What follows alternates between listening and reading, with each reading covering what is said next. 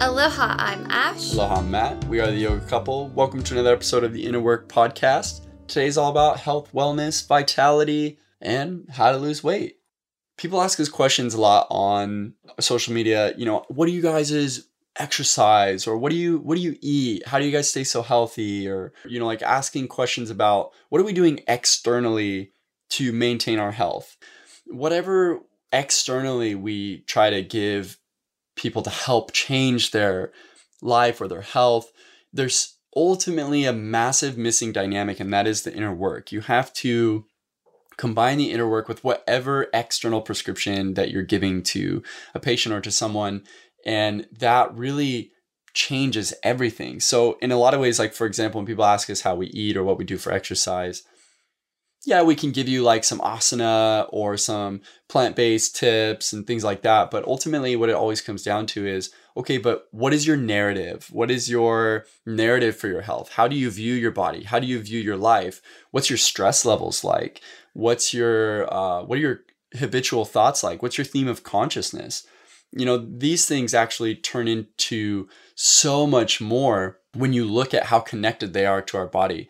And today our guest really draws connection to our thoughts, feelings, and emotions, and how that ties into our health and wellness. And even if we're trying to really embark on an epic new diet or a new strategy for exercise, whatever it is, if we don't do the inner work in conjunction with it, it's not going to be permanent. Right. Like it's really easy to make a temporary change. And a lot of people will find that as soon as you do try a new exercise routine or you go onto a new diet plan, you do see results. But ultimately, majority of the time, what ends up happening is those rules get broken and that progress just reverts right back. And what Carly Pollack has figured out and written about in her new book, Feed Your Soul, she has discovered with her clients that really long-term transformation and change and seeing those results in weight loss has to do with lifestyle choice. It has to do with inner work. It has to do with feeding your soul, not just feeding your body. So when we got this book, we were so excited to just read through the pages and see all of her expert knowledge that has to do in obviously nutrition and wellness. I mean, she's got a master's degree in holistic nutrition, and here she is saying, I've, gone to school for this. I've seen endless clients and the results do not stick unless you do the inner work. And it was really encouraging to just read this book, and even in my own journey to wanting to make more healthy choices in my life, just feeling really encouraged that I'm on the right path. And if I continue to cultivate that self-discipline and use the strategies that she has in her book, that I'm well on my way to maintaining the weight that I feel is most healthy for my body type, not just some goal that's far off that I have to adhere to a diet or a workout regimen to get to. And that's just so overwhelming to me. That's probably why I've never stuck to any of those things. It's probably why I've never really gotten into any crazy diet plans, because it seems really overwhelming. So our guest today, Carly Pollack, is the author of Feed Your Soul. She's the founder of Nutritional Wisdom, thriving private practice based in Austin, Texas. As Ash said, she's a certified clinical nutritionist with a degree in holistic nutrition, which is amazing. A master's degree in holistic nutrition. Absolutely. And then here's something really cool about Carly. She's been awarded Best Nutritionist in Austin 5 years running. Wow. Whoop, whoop. Go Carly. And has helped over 10,000 people achieve their health and happiness goals. If you're interested in losing weight, if you've just felt like everything you've tried hasn't worked, if you're tired of doing diet plans and trying the new workout craze and you're just like, none of this is working out for me, and you're feeling like something's got to change and you're ready, this book is for you. We're going to bring her on right now, and she's about to lay down some epic value and wisdom that you can apply into your life and see results. Yes, her book is absolutely amazing, you guys, and we're so excited to get to interview her right now. Let's bring her on. Carly, welcome to the show. Also, we want to remind you that there's only 4 spots left to the Inner Work Soul Renewal Retreat right here on Big Island, Hawaii. Spots are filling up fast, so if you've been considering coming, just go ahead and send us an email to info@theyogacouple.com or send us a message on any of our social media channels. We'd be happy to answer. If you're ready to book your spot, just head over to theyogacouple.com and put your deposit down for only $500. We do have payment plans available, and the full payment for the retreat isn't due till May 1st. We hope to see you here on Big Island, Hawaii for our very first Inner Work Retreat, June 1st through June 8th.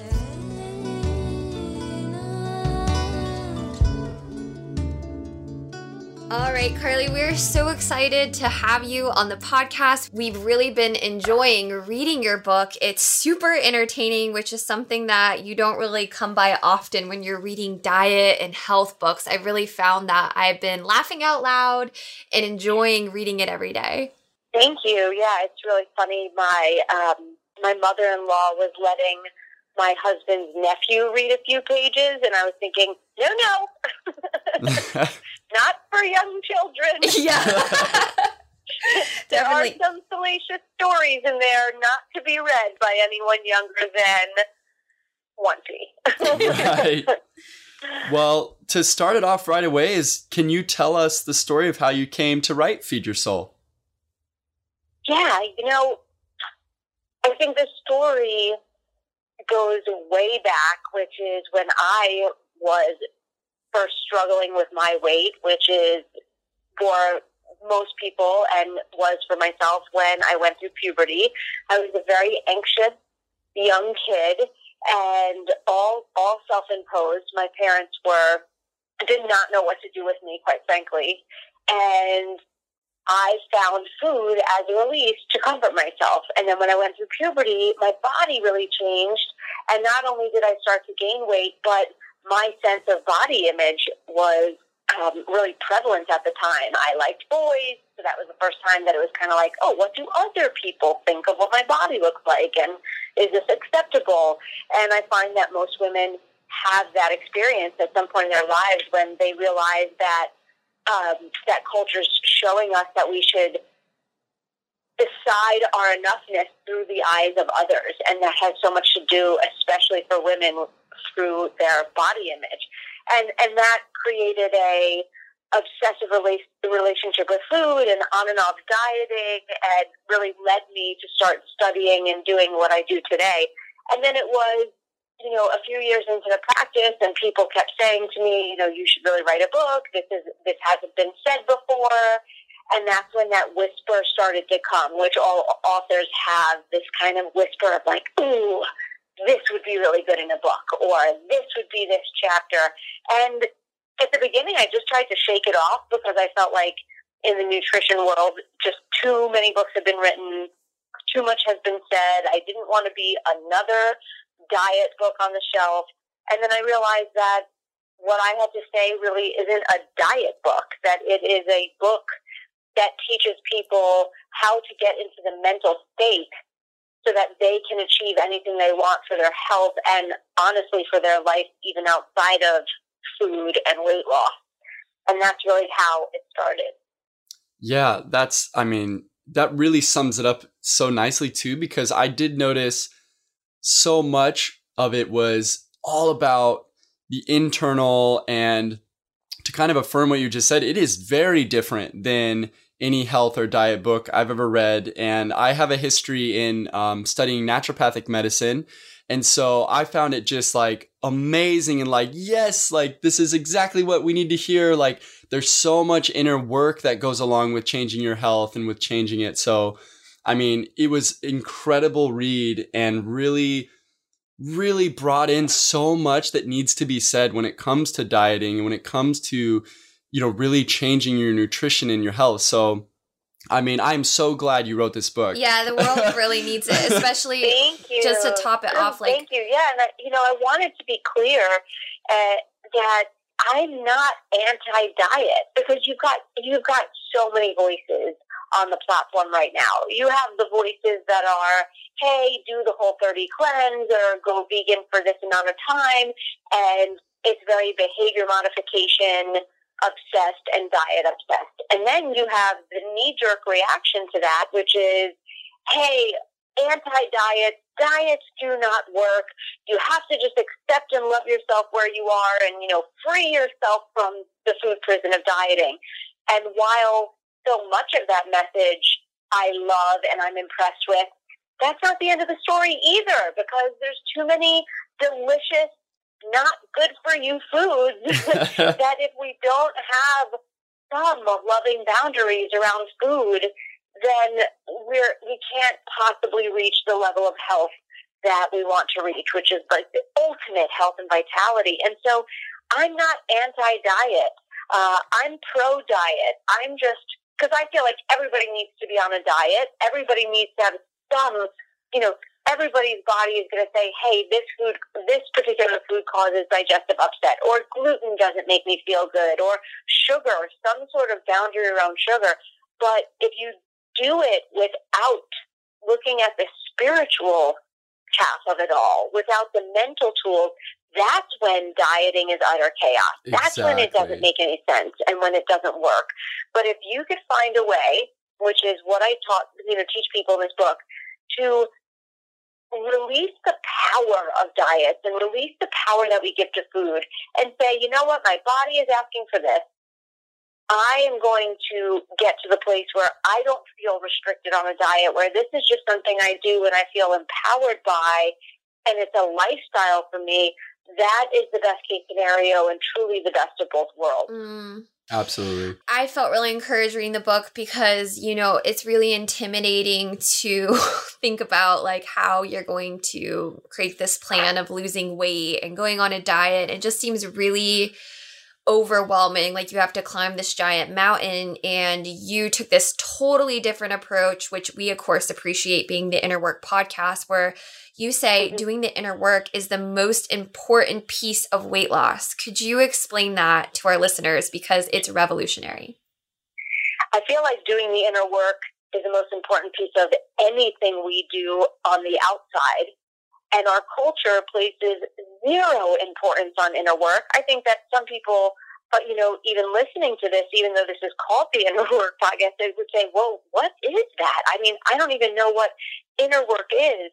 And so what I mean by that is looking at what is driving all of our outer behaviors. And so if we look at the outer work as the way we behave and the way that things, come to reality, manifest into reality, the inner work is what drives that, which is ultimately our thoughts, our stories, our beliefs, the inner mental narrative, that incessant narrative that's going 100 miles per hour all day long for people, so much so, and they're so identified with it, they honestly don't even know that it's happening. Right. What I like to do is I like to pretend, and I learned this from Michael Singer in his book, The Untethered Soul, which is one of my favorite books of all time. Us too. And love it.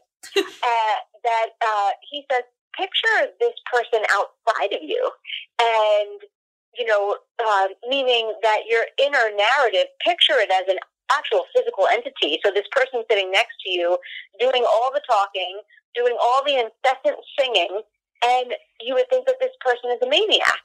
I mean, my mind right now has been singing that damn Shallow song for the last 2 weeks, and I wake up at 3 a.m. to pee, and my mind's going sha-la-la-la-la-la, and it's so funny to me to witness it, and that's the same voice that's telling you, it's too much work to diet. You have so far to go. How do you even start? You're so confused by all the misinformation out there, so, might as well do nothing. Or how about we start Monday? It's all of those thoughts that truly need to be healed. That's the inner work before you expect to see a consistent behavior that produces permanent results. Absolutely. Amen. Hallelujah. Absolutely. Because I love the point you had in the book too, that we think 65,000 thoughts a day. Is that, am I quoting that correct? Yeah. And that 90% of them, that scientists found that 90% of them are negative. And it sounds like such a crazy amount, but everybody listening to that, at first they go, holy crap. And then there's a pause and you go, yeah, I can see. How how it's that many, because when you're in the shower, I mean, I must have 1,000 thoughts just in a 5-minute shower. Right. And, learning to label your thinking is so important. I have a 10-month-old baby, and it's been so interesting for me that since I've had the baby, my catastrophe thinking has just been wildly out of control. And I think that that's the same anytime you are about to embark on anything where there's an unknown, whether it's about to fly on a trip where you don't exactly know the itinerary, or to enter a marriage, or having a baby. And I have really had to do some inner work to label my thinking, and I like to label it catastrophe thinking. So my mind will have a thought that it passes by me to say, hey, what if this horrible thing happened? And then my higher self comes through and says, that is just catastrophe thinking. That hasn't happened yet. What do you want to happen? How do you want it to be? And that's the power of asking really high quality questions like, what is the best case scenario for my weight loss? So when people think about dieting and immediately their catastrophe thinking comes in, and they think about the struggle, they think about the failure, they think about yet another thing that they do and don't complete. Just pause in that moment and think to yourself, what would be the best case scenario? What would just, be such a gift? And then start to visualize that. And that is the first time that you take control over the voice in your head as it relates to your health. Yeah. And speaking of just changing that inner narrative and moving it more in a positive direction, we both really appreciate that you totally brought in concepts of the law of attraction into this conversation around dieting and losing weight. Could you tell us more? What does it mean, food karma? You talk about that in the book, and how can we use that? Yeah, I love how I make up all of this stuff. And yeah, and food now karma, it's a thing, loved because it. I've made it up, because somebody has to make it up. So I've made up the term food karma because, we think about karma by definition is, what goes around comes around, or, the law of attraction is like attracts like. And I realized that food has energy, just like everything vibrates a impulse, an energetic frequency or a vibration.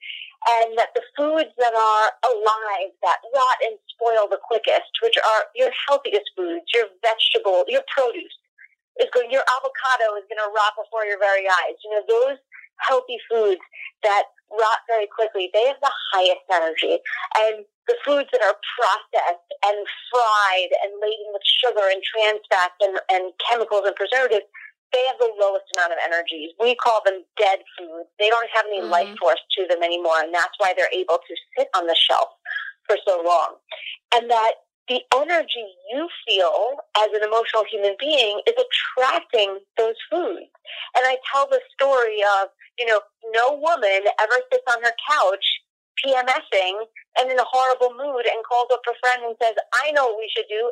Let's go eat kale salad. That just sounds so fantastic to me. It's like, no, we want brownies, we want French fries, because we're not feeling well. But notice when you leave a yoga class, or after you meditate, or when you are an energetic vibration that's really high, you crave healthy foods and are almost repulsed.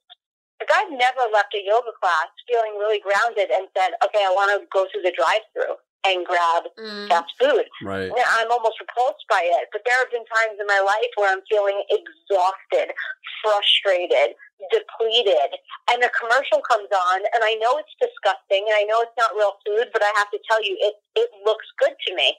Yep, exactly. Yeah, I relate to that. Food karma. Yeah, I relate to that a lot, because I find, as we're living and finding that balance in life, it's definitely the times where I'm not feeling good in myself that I revert to wanting junk food. It's just like this self-pity, or even sometimes when I'm premenstrual and I didn't do a good job of taking care of myself throughout my cycle, that I am just craving crappy food to match my crappy inner world. It's like totally true. And that then becomes a gift, because those food cravings, instead of us feeling cursed by them, I then say, oh, thank you. Okay, this is bringing me back to awareness that I have some inner emotional work to do to change my story so I can feel better, so that I can crave better foods.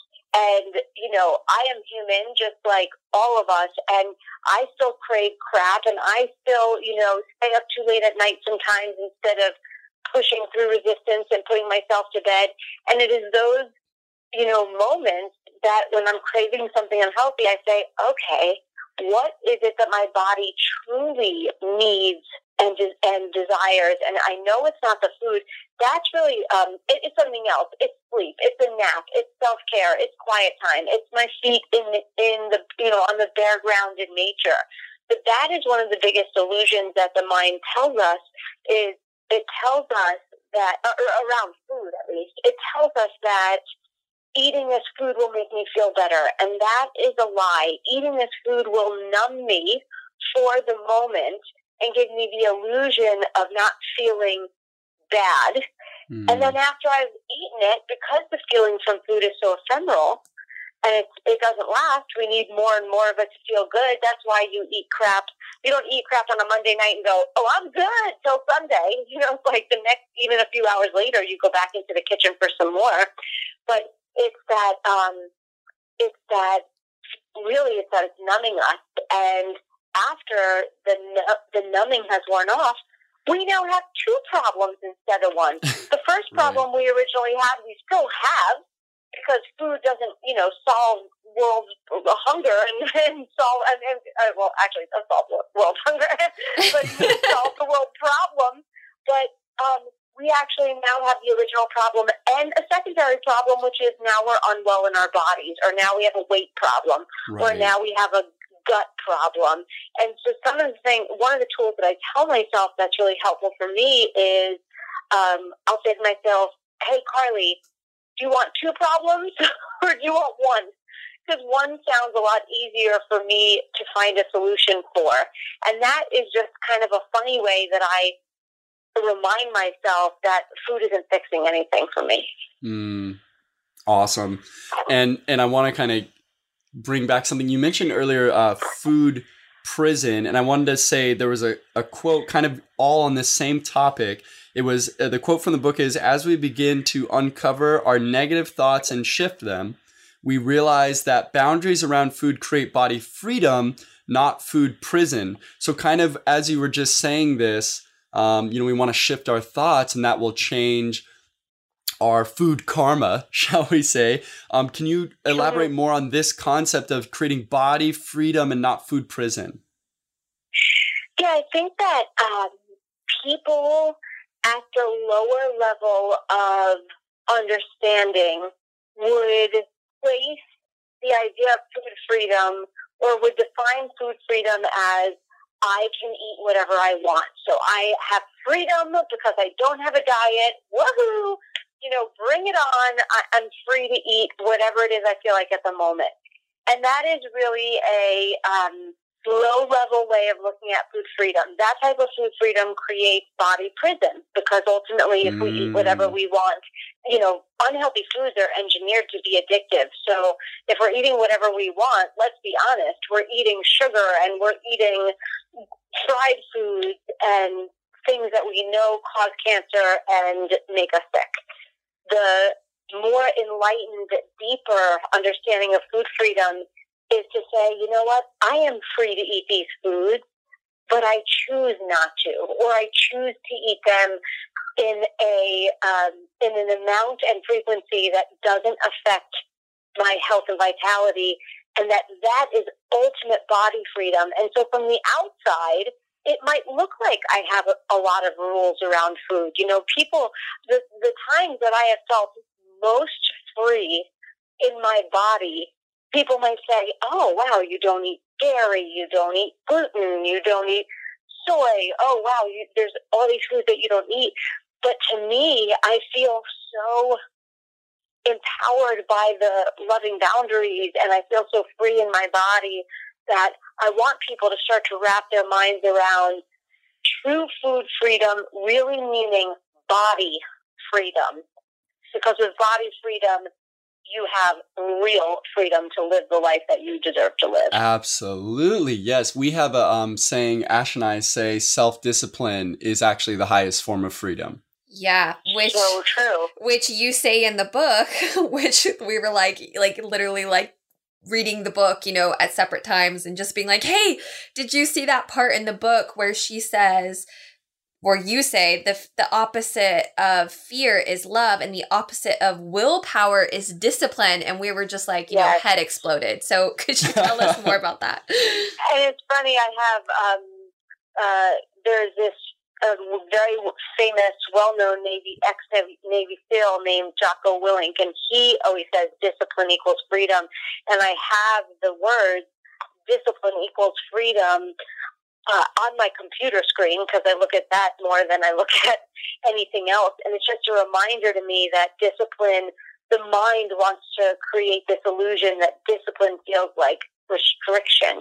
And I want to remind myself that discipline leads to a deeper freedom than any other thing in life. And so what I mean by willpower coming from a place of fear and discipline coming from a place of love is that, we typically use those words synonymously, and I feel like they couldn't be further from each other. Willpower comes from a place of fear. It looks like this. Oh, I really want this food, but if I eat it, my jeans won't fit me, or my diabetes will get out of hand, or my stomach will hurt. So I won't eat it. And we wind up not eating the food. So on the surface, it looks like we've prevailed. But the energy behind it, it just feels negative. We feel frustrated. We're kind of pissed off at ourselves in the world. And then 4 days later, we binge eat a box of gluten-free crackers. And we try to validate it that it's okay because it's gluten-free. And then, discipline comes from a place of love and empowerment. So discipline looks like this. I love this food. This food tastes amazing, but I love myself more. So I'm going to go with what I feel is the best for my body. I'm not willing to sacrifice what I want most for what I want right at this moment. And when you make those decisions on the outside, okay, so you don't eat the food, so it looks exactly the same as when you use willpower. But on the inside, it just feels so different. It feels empowering. It feels like, again, you're using this muscle of discipline. And then after, you feel so good about it. There's no knee-jerk reaction days later where you're eating something else as a pendulum swing from the time that you used all the willpower you had possible to avoid the Mexican, restaurant. It's like the difference between true power and using force. Like when I think about willpower, I'm like, that's like forceful. Like you're like forcing yourself. And then like true power, like you said, is like coming from this like inner space of discipline and love and appreciation. And in our real lives too, it's the same thing. It's like, it's the difference between creating healthy habits in every area of our lives and turning it into a lifestyle versus following a rule because it's the rule and and you're afraid to break the rule, but you don't really have a true understanding of how it might hurt you. You're just following a rule and willfully forcing yourself to comply. And that I kind of think about that in the diet realm too. So well said. Yeah. And I don't want people to think that discipline always feels great in that way, that it feels empowering. Moving through it feels that way, but at the beginning, my trigger for me understanding that I need to use discipline, that trigger never feels good. That trigger is always uncomfortable because you could say that when you're using discipline, you're doing something that in the moment the mind has convinced you don't want to do. The way that we are wired is our survival mind is wired for us to seek short-term pleasure and avoid immediate pain. And the reason why we're wired that way is because back in the day when food, shelter, and water really was what we needed to survive, and we weren't guaranteed that, we were, avoiding short-term pain and seeking short-term pleasure really did keep us alive. We didn't put our hand in the fire. We made plans to have an exit strategy if the bear started chasing us. We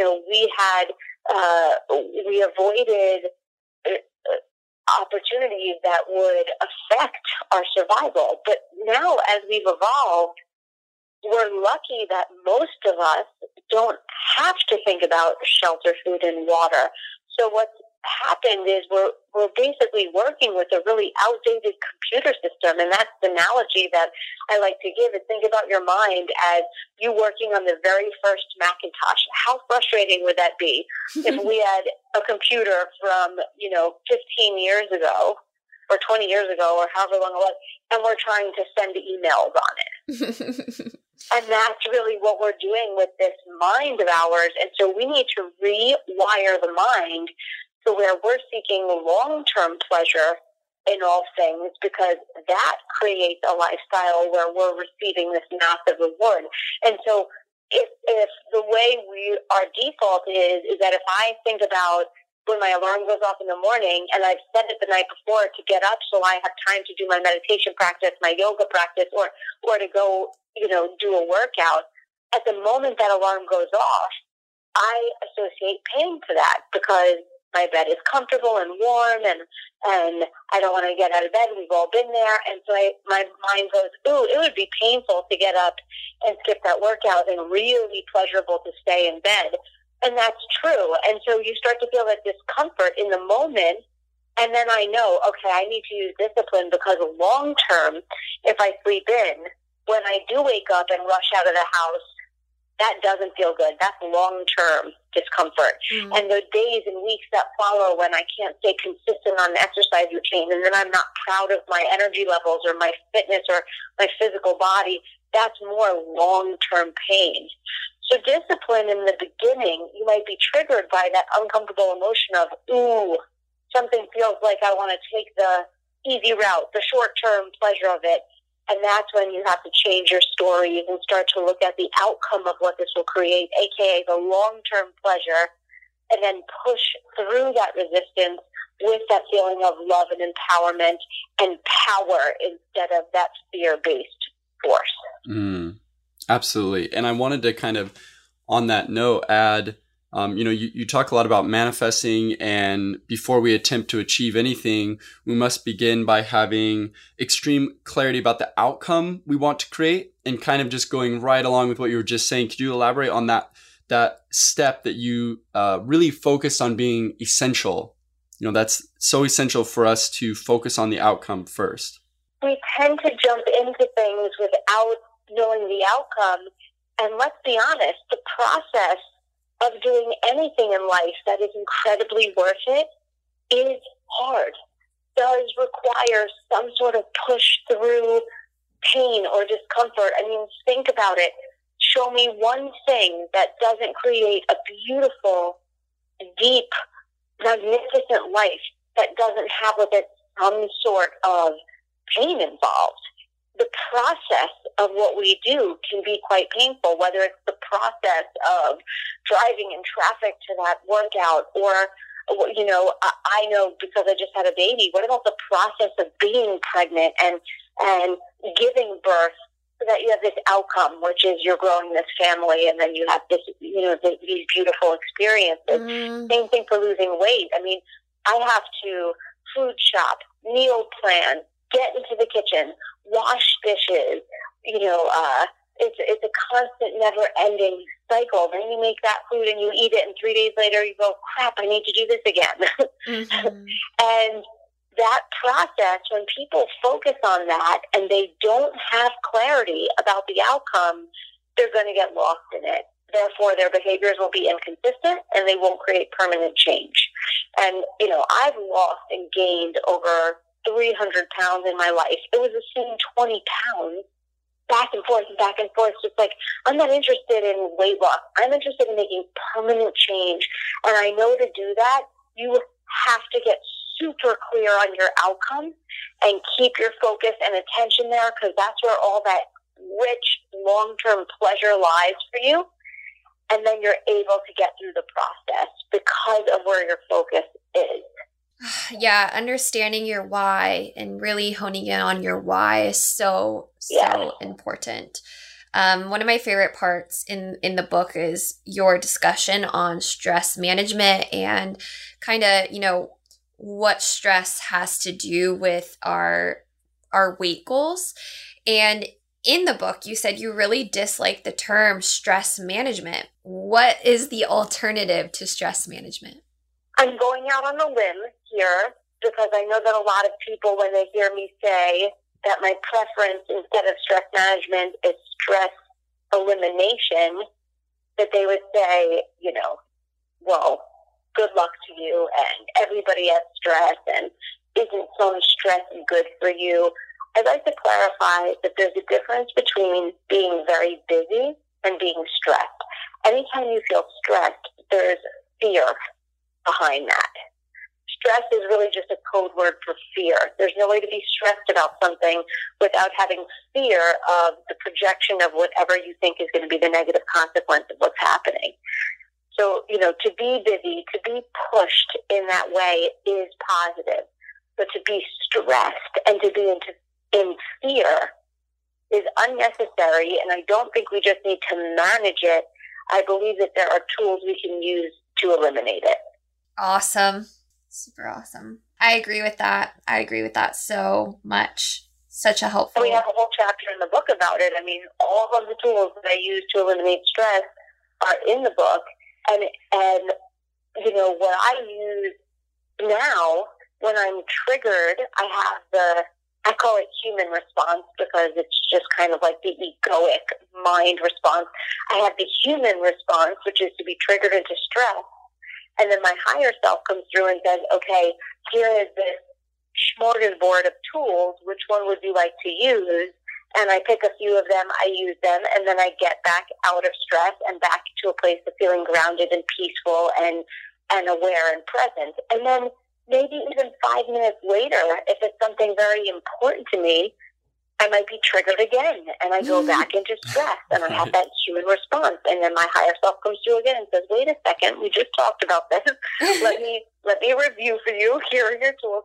And sometimes when it's something really big, like a loved one is sick, or a job change is happening, or there's a massive unknown throwing us into a world of stress, you might be triggered 20 times a day to go into stress, but the tools are there for you that you can pull yourself back out of it and maintain that peace, calm center so that your plate can be a reflection of your inner state.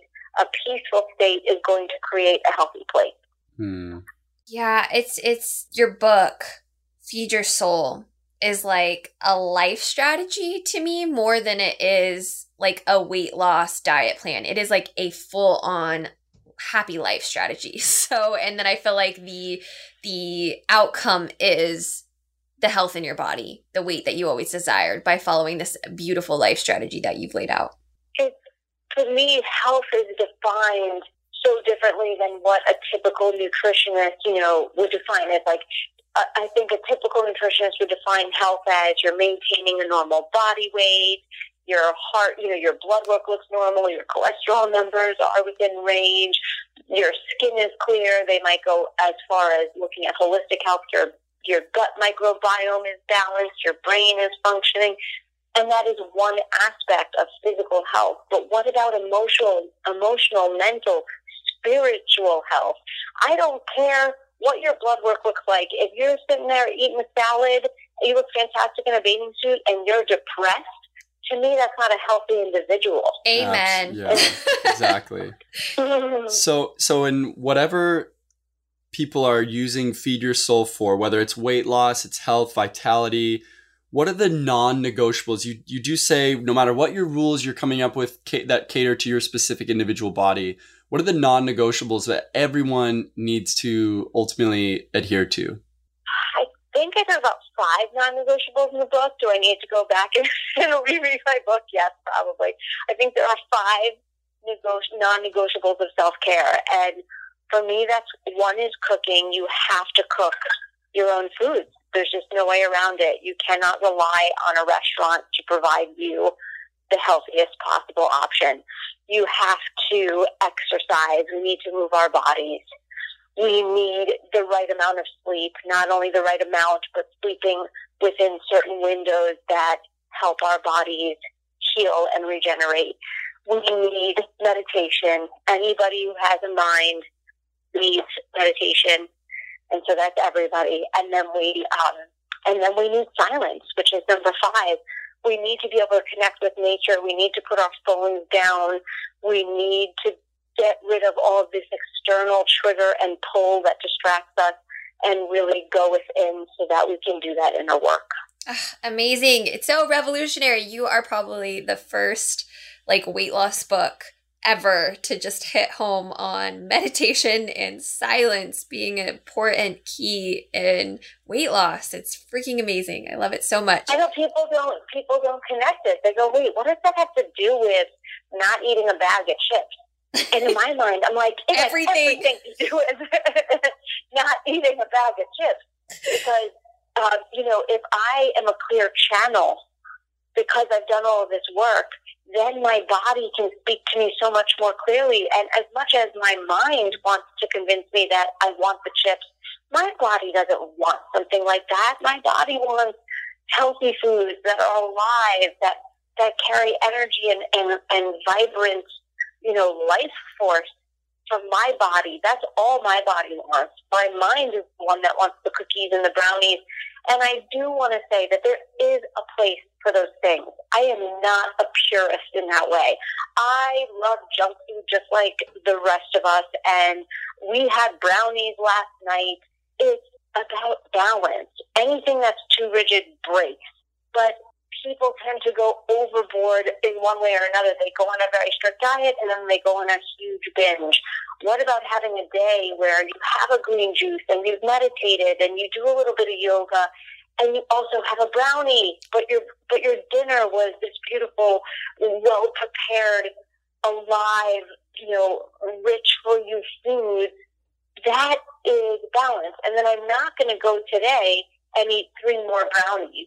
So I don't want the message for people to feel like, oh, well, if I just got grounded, I would never want those foods. Right. It's about not giving power to those foods. So when you're grounded, you could look at a brownie for what it is. Hey, I can have this small brownie, really enjoy the flavor, and indulge in food as one of life's indulgences, but I'm not overindulging in one thing or another to make up for some spiritual, emotional emptiness I might be feeling because I'm not doing inner work. Exactly. What would you say for our listeners is the most important thing that someone should do if they really want to lose weight? What do they need to know? Well, buy the book. Yeah. Because there's so much more in there than I could say. I think the very first step would be to get clear on what it is you want and to paint a picture of what your life would look like when you have the thing, those things, and to ask yourself these questions and to write this down on a piece of paper and answer through writing, not just contemplation, but what will become available to you when you manifest that reality of your ultimate health? What does that cost if you don't do this? So if you never get to that place where you're at peace with your body, like what you see in the mirror, or feel the energy levels that you want to feel, what's that cost for you? And answering those 2 questions will get you crystal clear on what you want. And then from there, you can work out the rest of the logistics, which is what to eat, how to move for your specific body, whether you need to be low carb, high carb, gluten-free. All of those things are detailed and will work itself out once you get clear. Amazing. And I say work itself out, and I don't want people to go, well, wait, how is it going to work itself out? I don't mean to sound like, buy the book, but I do dedicate, 2 full chapters into figuring out your body's language so that you can figure out whether, you need to be gluten-free. Your body language, your body speaks to you through symptoms or lack thereof. So if you eat a sandwich and after you feel tired, you're sitting at your desk zoning out, you're craving more carbohydrates, you feel bloated, you're not pooping every day, that's language from your body. Hey, gluten may not be right for you. And then you go off of it for 10 days and notice what your body says then. The lack of symptoms, feeling more of a flat stomach, more energy, sleeping better, your skin looks better. You go, okay, I'm starting to understand what Carly said about listening to my body. And so I put people through a series of inquiry to get you on what I feel like would be your unique medicine and the right diet for you. But there is a general baseline of how I feel anyone should eat, despite gender, age, symptoms, activity level. And that's what I was talking about before with eating unprocessed, fresh foods that rot and spoil. And think about if people just did that. And even if their ratio of protein, carb, and fat wasn't perfect, and even if they were eating a little bit of gluten and their body is gluten intolerant, the truth is if we practice conscious eating and we didn't overeat, and the majority of the foods that we did eat were unprocessed and alive, 90% of the population would need to look no further than that to reach a level of health that's beyond what they ever dreamed possible. Mm-hmm. Yes. Yes to all of that.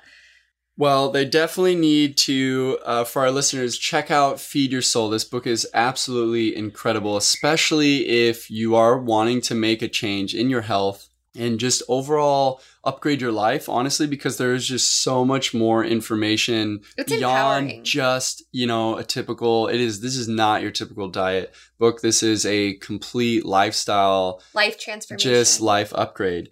And so for you, Carly, our last question for our listeners, because they're totally going to go get your book. What do you hope they will take away from your book, Feed Your Soul? I hope that at the very least, what they take away is a understanding and empathy for themselves as to why what they've done in the past has not created permanent change.